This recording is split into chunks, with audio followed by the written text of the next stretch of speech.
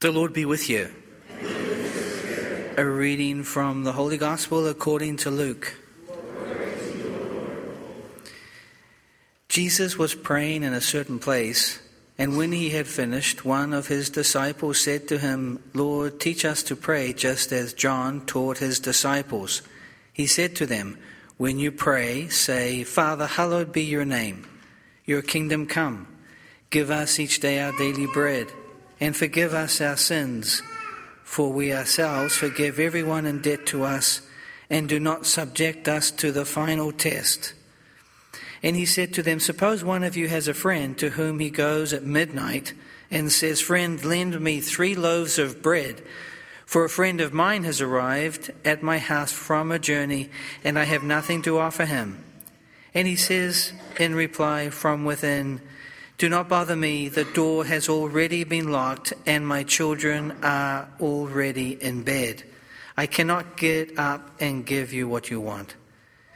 I tell you, if he does not get up to give the visitor the loaves because of their friendship, he will get up to give him whatever he needs because of his persistence. And I tell you, ask and you will receive, seek and you will find, knock and the door will be opened to you. For everyone who asks receives, and the one who seeks finds, and to the one who knocks the door will be opened.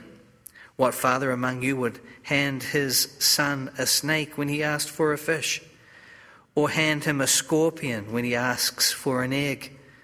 If you then, who are wicked, know how to give good gifts to your children, how much more will the Father in heaven give the Holy Spirit to those who ask him." The Gospel of the Lord. Praise to you, Lord Jesus Christ. I'm conscious at this very moment the Holy Father is flying to Canada, and they have a beautiful tradition on the papal plane to send telegrams to the heads of state as they fly over the particular countries that they're flying over.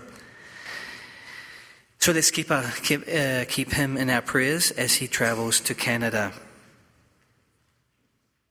My vacation in Father Joshua's was very beautiful, along with 2 other legionaries.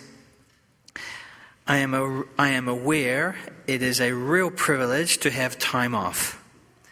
I felt very close to all of you, and I know that rest has a purpose: to serve you better. When we spent most of our time outside, swimming, playing tennis, and bike riding, it was a deep rest, and the Lord was very present. We helped the local church with masses too, which was very special. The sunsets were absolutely breathtaking. So I posted a few pictures on the website. There's a pastor's corner. So often I just put some pictures on there of St. Joseph's, well, in this case, of our vacation. I know for some of you it's not possible to get away, but I would like to encourage you to find those places where you can take a 10-minute vacation in your soul. Sometimes I see people doing just that around the property of St. Joseph's, that little favorite spot where you can rest. Please, let not my Lord grow angry if I speak up this last time. What if there were at least 10 good people? Does God listen to our prayers? It's possible a question we all have in different moments in our lives, especially the difficult and challenging ones. There are probably some of us here in church today in the middle of that drama. Are you there, God? Are you listening to me? It's happened to all of us. What does God want us to reflect on from this passage? I would like to propose that we touch on the fact that Jesus does listen to our every prayer.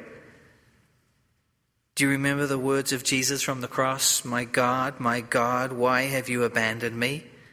Jesus, God-man, experienced the supposed deaf ear of the Father. the moment of Jesus' greatest anguish, he feels abandoned by the Father. Not cool. But even us, who are not great theologians, know with unflinching faith that the Father was right there by his side. Just as a mother or a father is by the side of their son or daughter in hospital. When things are tough, we show up. The next time you are tempted to think that God is not listening, remember this passage from Genesis and be unflinching in your faith that Jesus is listening. He is there in that intimate space you have created with him. Just yesterday we celebrated the funeral service for David Paul, a parishioner here who joined this church 2 years ago. And he was desperately lost outside at the traffic light here at the corner. And a comet passed through his mind and it just pushed him. And as it pushed his head towards St. Joseph's, it said, the Catholic faith. David would then join RCIA, sit where you are sitting right there, join the church, become a Eucharistic minister, join the Legion of Mary, and 3 weeks ago he passed away at the age of 54. Maybe he's reached his home, and from there he will be praying for us. St. Joseph's became his home, his sanctuary, his place of refuge. You were buried with him in baptism, in which you were also raised with him through faith in the power of God who raised him from the dead. Do we trust fully in this? Baptism is a total dying to self so that Jesus lives in us. Jesus sees this sacrament as an ever-flowing source of grace. It places on our soul an indelible mark or sign that cannot be removed. Forever I will be a child of God. So we can ask ourselves, what would it take for me to grow deeper into that knowledge that God always lives inside of me unless I ask him to leave? And we all know that happens when we sin. Sin is a choice. And the more conscious I am of that, and the graver the material, then I enter the zone of mortal sin. By definition, death to the soul. My soul dies when I am in mortal sin, and only through the grace of a good confession can that be taken away. Therefore, the beauty of this passage, of the second reading, is that we are guaranteed to have life in abundance when I abandon myself totally to God by living a good life. Dear St. Joseph parishioners, let me be clear. We are called to be saints, not just good people. The world is on fire and it is being destroyed by all sorts of strange doctrines. You, we, all of us have received the fullness of the faith. God needs us just like he needed Saint Teresa of Avila, Saint Teresa of Calcutta, Saint John Paul II. The second reading should blow wind into our sails and enable us to shoot for the stars. David Paul, knew there was something wrong in his life and he needed God. Like a dried up leaf, he blew into church and was forever changed. Men, we really need you in the church today. Your presence is vital. Find ways to be an active presence inside this church, just like David did. Women, like never before, your feminine genius needs to shine in the darkness. Look for ways to bring your gifts to the church each Sunday. Young men, And young women, don't be afraid to change the world by changing yourselves. And guide your friends back to the church. Engage and challenge your friends to seek the truth. Speaking to all of you. Boys and girls, we need your joy. Bring to the church your smiles and lighten up this world that is sad. If you only knew how much we need your smiles. How much more will the Father in heaven give the Holy Spirit to those who seek Him, to those who ask for Him? In God's will, our peace. Jesus has shown us He is the way, the truth, and the life. The task in front of us seems daunting and impossible. But just as the first Christians were noticed because of the way they loved one another, may the same thing happen to us, that we will be noticed by the way we love.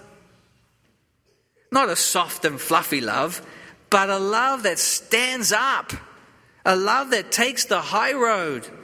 A love described to us by St. Paul in the letter to the Corinthians.